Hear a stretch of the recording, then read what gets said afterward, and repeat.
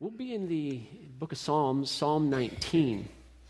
Last week, I taught on, out of Isaiah, on how we should seek the Lord. And in that message, the third point was we seek the Lord in the Word of God. And so as I prayed about what would be the right message to give, kind of trailing that, I thought, well, why? I mean, why do we need the Word? And I think no better scripture than Psalm 19 explains to us about the sufficiency and reliability of Scripture than Psalm 19. We live in a day where the Word of God is being attacked from all fronts, particularly the sufficiency and the reliability of the Bible as truth. But guys, it's not anything new. All the way back in the very first century, there was a group called the Gnostics. Gnosis means knowledge. And they believed that they had special knowledge from God, and only select few could get this knowledge. And so all the way back in the beginning, when the Word was being established as the Word of God, these people come out and say, wait a minute, I have a special word from God. And that flows all the way down through the centuries. People saying, that's not the Word of God. I've got something new, something more. We see it today in many cults, right? Jehovah's Witnesses, they've changed literal words within the Bible to fit their own heretical teaching. You have the Mormons, which have different books, the Book of Mormon, the Pearl of Great Price, the Doctrines and Covenants, all these different people and groups trying to say that this truly is not the Word of God. But we here at Calvary Chapel know, believe, and teach that the Bible is sufficient for all things in life and for godliness. We believe that in what was called the inerrancy of Scripture, that is, it's free from error. We teach in the infallibility of Scripture, that it's incapable of error. We believe in the sufficiency of Scripture, that it is sufficient for all things in life and in godliness. And there is no better text than Psalm 19 to really bring forth why. I mean, why do we need this? Why did God give us the Word written down for our instruction? We're going to just take it one section at a time. So let's begin by looking at the text. Why do we need the Word of God? It's written by David, and he begins with that God has revealed himself in his creation, that God's glory is revealed by what he has made. But guys, we need more than just what is being revealed in creation. God has revealed himself in two primary ways: through what he has made, that is, by creation, and also through the Word of God. Let's look at the text, verses 1 through 6. It says, the heavens are telling of the glory of God, and their expanse is declaring the work of his hands. Days to day pours forth speech, and night to night reveals knowledge.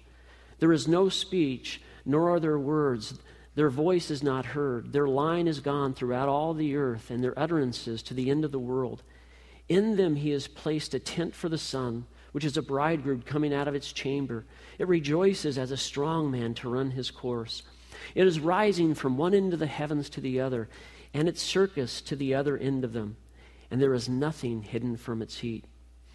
So the opening 6 verses right here are revealing that God has revealed his glory in creation. That is, by what he has made, by the things that he has created. Every day, every night is a declaration of God's mighty power. It's a declaration of his design, his order, his intelligence. And so when you go outside and you see creation, you just say, wow, somebody designed this. This is not by mistake. It says here that day to day pours forth speech. Literally, that it pours forth like a fountain of water that never ends.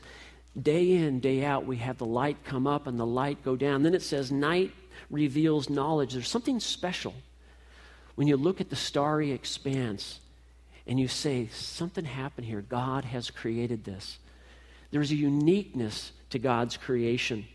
It says there is no speech, nor are there words. Their voice is not heard. Their line has gone out through all the earth, and their utterances to the end of the world in verses 3 and 4. And although there's no audible voice, the message of God's glory is still sent out by what he has made. And the writer, which is David, is trying to say, look, the creation that God has given us tells of his glory. And we are without an excuse. We should know that there is a God by what he has made. And the illustration of the sun at the end of verse 4, that the sun literally rises from one end of the heavens and circuits to the other end. What he's talking about is the sun has a massive orbit. And we know now that it literally takes with it all the planets that follow with it. And then even the trail of the sun, we know that this displays the glory of God. It says it rises from one end of the heavens to the other, to the circuit to the other end, and there's nothing hidden from its heat. And just as there's nothing hidden from the heat of the sun, there's nothing hidden from the glory of God. That we should know just by what has been made that there is a God. This is what Paul said in Romans 1:20. He says, "For since the creation of the world, his invisible attributes, his eternal power, his divine nature have been clearly seen, being understood by what has been made, so that they are without an excuse." There is so much evidence just from his creation that there is a God, that we should just know it. I mean, our founding fathers, they put it in the Declaration of Independence. They said, "We hold these truths to be self-evident, that all men are created equal, that they are empowered by their Creator with certain unalienable rights, that among them are life, liberty, and the pursuit of happiness." But unfortunately, guys, sin blinds the eyes. It darkens the heart. And it's caused many to say, "I don't really think there is a God." But the scriptures reveal that there is. And creations reveals that there is. You know, I read this study. It's actually a book called God's Undertaker. And it has a subtitle that says, "Has Science Buried God?" I want you to hear all these great known scientists, and their study is on how did the world begin. The first one, her name is Leslie Orgel. She summed up the positions of many scientists as follows. She said, "There are several tenable theories about the origin of organic material on the primitive earth, but in no case is the supporting evidence compelling." Orgel also echoes what Klaus Dawes says. He's also a prominent scientist working on the origin of life. And he said that at the present, all discussions on principal theories and experiments in the field either end in a stalemate or there's a confession of ignorance. Francis Crick, he doesn't like Christians, by the way.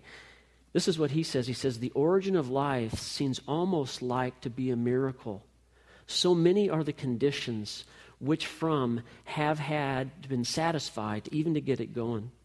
Stuart Kaufman is from the Santa Fe Institute, claims that anyone who tells you that he or she knows how life started some 3.5 billion years ago is a fool or a knave. Nobody knows. And finally, Francis Collins, he's the director of the Human Genome Project. He said this. He goes, "How did self-replicating organisms arise in the first place?"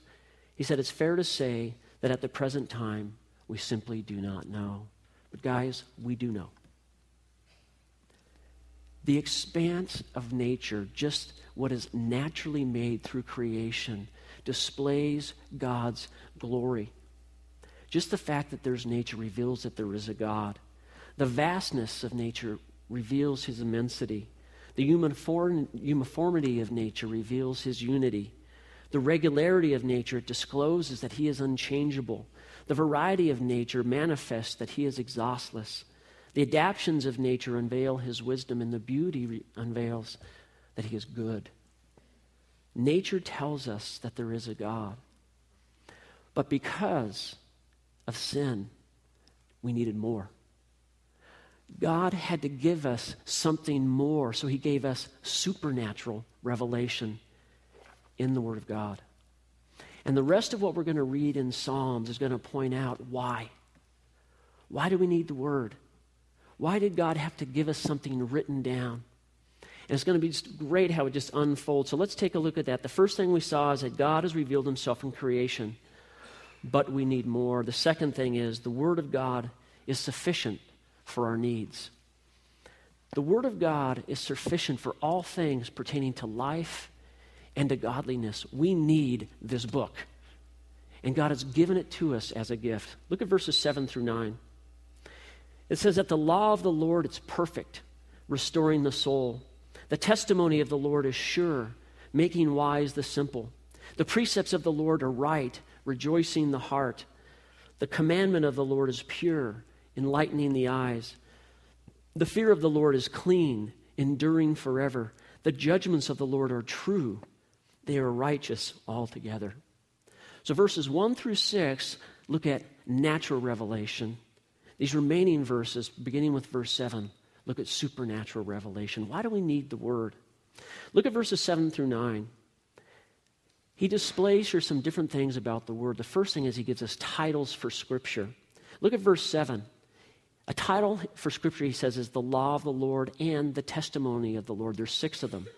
In verse 8, he calls Scripture the precepts of the Lord and the commandment of the Lord. And in verse 9, he calls Scripture the fear of the Lord and the judgments of the Lord. Scripture is law, testimony, precepts, commandments, fear, and judgment. There's also 6 characteristics of Scripture given here. It's perfect, it's sure, it's right, it's pure, it's clean, and it's true. And then he shows 6 benefits to Scripture. It restores the soul. It makes wise the simple. It rejoices the heart. It enlightens the eyes. It endures forever. And the final one, it produces what we'd call comprehensive righteousness or right living. So Scripture, it converts, it makes people wise, it brings joy, it enlightens, it endures forever, and it produces righteousness. And then notice who the author is. 6 times a repeated phrase of the Lord, of the Lord, of the Lord, of the Lord, of the Lord, of the Lord. And that name he's using there is Yahweh, the Creator God. He is saying that this is God's own testimony, not only about himself, but about what we need. So let's just take them one at a time. The law of the Lord is perfect, restoring the soul, 7a. Now, it says the law, and that's the word Torah, which is the favorite biblical word for Scripture. It identifies Scripture as the divine law, as divine teaching. This is God's divine manual for man on how to live.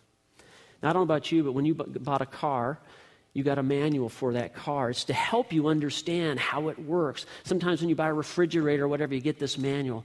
Well, we've been given a manual for life. This is for human beings to understand how we might live this life to its fullness in a way that glorifies God. God has given us his manual for life. And he says here that it is perfect. And that word means all-sided. So it's to cover all aspects of life. It means that it lacks nothing. That this in its wholeness is complete.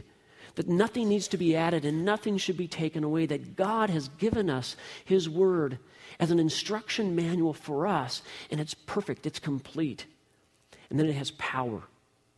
And he says right here, it has power to do what? To restore the soul. It has the power to transform. He's talking about transformation here. He's talking about conversion. He's talking about real change. This is why Jesus says, you must be born again. This is why Paul says, you are a new creation. This is why when we look at the text, it says they were brought from death to life. It's talking about radical change. This book has the power to do that. Now, just a side note, we don't worship this book. We worship the God that is displayed in the pages of this book. But God has given it to us for our instruction, to help us to know him for real. And we need to know this book. It is precious to us. This book will bring complete change, not only in the beginning with conversion, but ongoing through sanctification. It will help us become more and more like Christ. Now, that word soul in the Hebrew is the word nephes, and it means the inner person, the real you. As you spend time in this book, it's going to change you and transform you into the image of Christ. This is how Paul put it in 2 Timothy 3:15. Writing to Timothy, he said, from childhood, you have known the sacred writings which are able to give you wisdom that leads to salvation through faith, which is in Christ Jesus. And Paul said in Romans 10:15, he said, how beautiful are the feet of those who bring good news. This book is good news. It has been given to us for our instruction. Now listen to how Peter talks about this book. He says, for you have been born again, not of seed which is perishable, but imperishable. That is through the living and abiding Word of God. This is a very special book that has been given to us. And it has the power to restore the soul, to bring life to the soul. And it doesn't stop there. The second thing we see in 7b is the testimony of the Lord is sure. Testimony looks at Scripture not as God's divine law, but as God's own personal testimony. Now, when we see nature, we don't always understand all of God's attributes. We know that there is a God, but what is he like? He's put it in the Word of God. It is a testimony of God's own words to us so that we may know the true and living God as he is. God has given us this testimony. And unlike other books, this book is sure. It says right there, sure. What does that mean? It means unwavering, unmistakable, reliable. This is a reliable book that you can bet your life on. And then it says it does what? It makes the simple wise.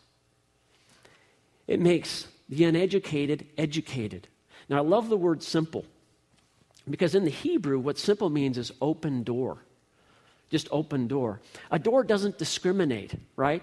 And so if you just leave your door open, things come and go as they will. But the Bible says you need to learn to shut that door, right? See, our culture teaches all about, well, you need to have an open mind, right? That's a big deal in our culture. Do you have an open mind? The Bible says don't have your mind open. Shut it. You're to be able to discern between good and evil, right and wrong. And the Bible gives you that discernment. It is to help you to shut the door in your mind and to open it to those things that you want and what to keep, what to get rid of. 1 Thessalonians 2:13 put it like this: for this reason we are constantly thanking God that when you received the word of God, which you heard from us, you accepted it not as the word of men, but for what it really is, the word of God, which performs its work in all of you who believe. And this is how Jesus put it about the Word of God. We need this book for wisdom. And Jesus said this in Matthew 7:24. Therefore, everyone who hears these words of mine and acts on them may be compared to a wise man who built his house on the rock. And the rain fell, and the floods came, and the winds blew and slammed against the house, and yet it did not fall, for it had been built and founded on the rock. But everyone who hears these words of mine and does not act on them, he's like a foolish man who built his house on the sand. The rain fell and the floods came and the winds blew and slammed against the house, and it fell, and great was its fall. The Word of God is a foundation. It is the rock on which we build our life upon. It shows us how to live life in a way that honors God. It teaches us how to close that door of our mind and what to open it to. We need this word. It is sufficient to restore the soul, and it's sufficient to make a person wise. Look at the third thing. The precepts of the Lord are right, rejoicing the heart. That's in verse 8. Now, everyone wants to be happy, right? Everybody wants joy. But what the Bible is saying, if you really want true happiness, if you want real joy, it's only found in the Word of God. But most people try to find it in other things, right? Substances, alcohol, or drugs. Achievements, making a lot of money, maybe relationships. But the Bible says, no, if you want real joy, lasting joy, that joy is going to be found right here. Now, he uses the word precepts. Precepts are principles and doctrines. These are truths that we must know and that we stand upon. These are the rocks that we stand upon. Doctrines and truths are obsolete. They are guidelines to help us to understand how we can have joy, even in the midst of difficult times. He also uses the word right here. And it doesn't mean right from wrong, it means right in terms of the right path. He's saying this book will show you the right path to walk for life.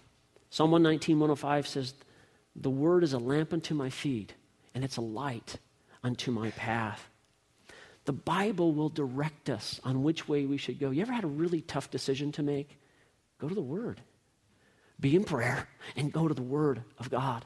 I mean, how many times have you been sitting in a service and you're trying to decide something, or there's some question or some problem that you have, and through the clear preaching and teaching of the Word of God, God brings you that answer? How many times have you had that morning time with the Lord just alone before Him, and all of a sudden He just pops it out in the Word of God? It is a light for us, and we need this word. And it brings joy to a broken heart. Jeremiah said this in Jeremiah 15:16. He said, thy words were found, and I ate them, and thy words became a joy and a delight to my heart. When you have anxiety, when you have fear, when you have trouble in this life, go to the Word of God. It's a foundation that will not move. The truths are solid, and it is dependable and trustworthy. 1 John says this in 1 John 1:4, these things we write so that our joy may be made complete. You want to follow the precepts, the truths, the doctrines of the Word of God. Now, someone once said that if you have no joy in your faith, then there's a leak in your Christianity somewhere. And I think that leak is a lack of the Word of God. I really do. We need this book. It is a foundation for us. So the Scriptures are a source of joy, true wisdom, and real transformation. Look at the fourth thing. The commandment of the Lord is pure, enlightening the eyes. That's in verse 8. The commandment of the Lord are divine decrees that are authoritative. They are binding. They're not optional. They demand obedience from us. And then he uses the word pure, and it probably is better translated clear. That means the Word of God makes things lucid or clear. If you're confused about something, go to the Word of God. It begins to clarify your thinking. We as Christians need to learn to put everything through the grid of Scripture, through the lens of Scripture. And it will bring clarity to those things in life that are often frustrating and confusing. Proverbs 6:23 says that the commandment of the Lord is a lamp and the teaching is a light. You want to see things for what they really are? Go to the Word of God. You want to know things that you just can't figure out? The Word of God will illuminate them for you. The followers of Christ, we need to see everything through Bible. We need to begin to think Bible. We need to know this book well. This is a great prayer. Psalm 119:18 says, open my eyes that I may behold the wonderful things from your law. Pray that prayer. Open my eyes, Lord, that I may behold these things that only you can teach me through the Word. So it's sufficient for salvation, sufficient for wisdom, sufficient for lasting joy, and it's sufficient to bring clear understanding. Look at the fifth thing. The fear of the Lord is sufficient. So it says the fear of the Lord is clean, enduring forever. So we've seen that the Bible is law, testimony, precepts, commandment. But here it uses the word fear. Man, I looked at that and went, fear. What do I do with that one? And so as you begin to dig down into that word in the Hebrew, it means awe or reverence or wonder or respect. It's worship. This book is the divine manual on how we worship the Lord. This book will help us to understand not only who God is, but how we worship our God. This is a manual for us to worship. Proverbs 9:10 says, the fear of the Lord is the beginning of wisdom, and the knowledge of the Holy One, understanding. This gives us the knowledge so we know how to worship the true and living God for who He is. This instructs us on how to worship. And then it says that the Bible is clean. And I think what that means in Hebrew is flawless. That this book is without mistake. That it is a sure word. It is clean, and we can go to it because it is authoritative, and we can stand on its truth. It is without error. The Greek word, the Hebrew word is taruf, and it carries the idea of absence of impurity. And not only that, this book endures forever. There is one thing that I'm clear when I'm speaking to somebody about the Lord. If I use the Word of God, I know that these words are lasting, that they will go all the way into eternity. This is how Peter put it in 1 Peter 24. He says, all flesh is like grass, and its glory is like the flower of the grass. The grass withers and the flower falls off, but the Word of God endures forever. This is an enduring word that lasts, and that's why we preach the Word of God here in this church. That's why we do what's called expositional preaching, going book by book, verse by verse. The reason is we know that this is the sure thing, that this book will endure when we are long gone. This book will go into eternity. This book is sufficient for our needs. This book saves people. It makes people wise. It brings joy. It brings understanding, and it endures forever. And the sixth thing is the judgments of the Lord are true. They are righteous altogether. The Bible is a book of judgments. They are righteous judgment by the righteous judge, given to us for our instruction. They're given by the judge of all the earth. And what it says is absolutely true. Romans 3:4 says, indeed, let God be true, and every man what? A liar. If you don't hold to the truths of God and what's in the Word of God, then the Bible says you're a liar. We need to know this book. If you stand against God, if you stand against this Word, then you stand against the one that wrote this Word. Titus 1:1 and 2, Paul said this, Paul, a bondservant of God, an apostle of Jesus Christ, for faith of those chosen of God, and the knowledge of the truth, which is according to godliness, in the hope of eternal life, which God, who cannot lie, promised from ages long ago. Since God cannot lie, guess what this book has? The truth. And there's a lot of misinformation out there, but the bottom line, guys, if you want to live a life that is full, if you want to know God for who He truly is, and you want to stand in things that are true, then it's this Word we need to go to. And it says here, righteous altogether. That means a comprehensive righteousness. It means it helps us to live a life that is righteous before God. It helps us to live right living, a life that honors God. So this Word, this book, is sufficient. It's sufficient for everything we need in life and for godliness. The Word of God saves. It makes people wise. It brings joy to a broken heart. It brings understanding to the confused. It endures forever, and it helps us to live a life that honors God. We need this book for 2013. And my hope from this message is that it's going to kind of drive you into the Word this year, that this will be a different year for you. I don't know how you did in 2012. My wife and I were talking about goals this week. And one of our goals is to know this Word all that much more, to have it permeate our lives. There's a gentleman, his name is Christian Smith, and he wrote a book called Soul Searching. And he says there's a dilemma within American churches, and he calls it moral therapeutic deism. He says a lot of people kind of look at God as Santa Claus. They kind of view Him as somebody that just kind of gives you something you want. And this is how he puts it. He says, moral implies that God wants us to be nice. He rewards good little boys and girls, and He punishes naughty boys and girls. Therapeutic means that God just wants us to be happy. And deism means that God is distant and uninvolved. It's kind of like this. He spun a top and he stepped back and he goes, man, I wonder where that's going to land. But he says that's a problem with many within the church today. We need this book so we can clearly see who the true and living God is, because without it, we'll create a God of our own making, and we'll worship a God who truly isn't God at all. As a matter of fact, He'll end up being an obese, jolly toy maker who works one day a year. We need the book. We need the Word of God. Two things we've seen. God has revealed Himself in His creation, but we needed more. And so He gave us the Word of God, and it's sufficient for our needs. And the third thing we see is that the Word of God is the most valuable thing that we have. God gave us the most valuable thing, and it's this, the Word of God. Now, most people see material possessions as valuable, or maybe the relationship with a loved one as their most valuable thing. But the Bible states clearly that this is it, that the Word is. Look at verses 10 and 11. They are more desirable than gold, yes, than much fine gold, sweeter also than honey, the drippings of the honeycomb. Moreover, by them your servant is warned. In keeping them, there is great reward. There is no greater possession that we have than the Word of God. And I don't know if you look at it that way, but back in those days when David was writing that, the most precious metal was gold. If you had gold, you were a rich man, and we know that David had a lot. He was the king, right? But he said that there was something more precious than even fine gold, this, the Word of God.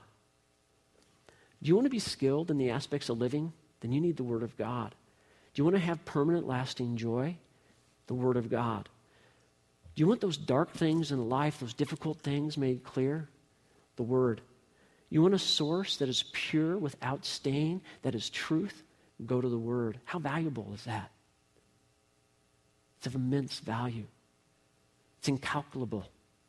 This book is the most precious and valuable thing we have. And he doesn't stop there. He says also there's no greater pleasure. He says sweeter than honey. Also the drippings of a honeycomb. If you wanted to get the sweetest thing back then when David wrote this, it was honey. It was worth a lot of money. Honey wasn't that common. And so if you had honey, it was like, man, what a delicacy you had. But there is a pleasure greater than anything in this life, and it's found in the Word of God. Because it ministers literally to the soul. And it brings joy in your darkest hour. It is a pleasure only found here. And he's saying, there's no greater possession. There is no greater pleasure. Psalm 119:47 says, I shall delight in your commandments, which I love. It is the most valuable thing we have, this right here. It is the most prized possession. And I think we've lost that, particularly in America. We have so much, right? And because of that, we I don't know how many Bibles you have, but we probably have 15 minimum in my house. So sometimes I don't view this word as the value that it is. But in days past and years past, people really understood this. Now, Karen and I, we like to go to bookshops and find old Bibles. And it's really cool. We have a couple that are over 100 years old, and when you open them, they start to fall apart. But in them, there's writing of the people who had owned us before them, what God was speaking to their hearts. It's just kind of cool to see what God was doing in somebody else's life, and there's a value to that. But I was reading this story about this pastor. His most prized possession is a Bible from the 1500s. And it was when Queen Mary, she was known as Bloody Mary, she was killing Christians for their belief in the Word of God over the traditions of the Catholic Church. And this pastor has this one Bible that it has a stain, and the stain is about 2/3 up on the page. And it's crimson in color. And what they did is they would take somebody when they were martyring them, they're going to burn them at the stake. And right before they burned them, they slit their wrist and they bled their blood into a bowl. And they took their Bible and they put it in the blood and they say, will you denounce the Word of God for the traditions of the church? And they said, no. This book literally comes to us on a river of blood. It is of immense value. Do you see it for what it is? A gift from our God. No greater possession. No greater possession. No greater pleasure. And look at this too. It says here that it is a protector. That this book will protect you. It says, verse 11, moreover, by them your servant is warned. I don't know if you know this, but the Word of God, it warns us, doesn't it? Have you ever been sitting in a message and maybe your mind's going a little squirrely and you're thinking of something, doing something stupid, and then the Word of God is preached and it warned you before you ever took that step. This book will warn you before you make some really dumb moves. We need this book. It protects us from ourselves. It is a book given by God to us because of our sinful nature, but He wants to help us. Psalm 119:11 says, your word I have treasured in my heart that I may what? Not sin against you. This book warns us. And also it's a provider. Look at verse 11 again. In keeping them, that is obeying the word of God, there is great what? Reward. The Hebrew word reads this way. In keeping them, there is the end. That's what it reads.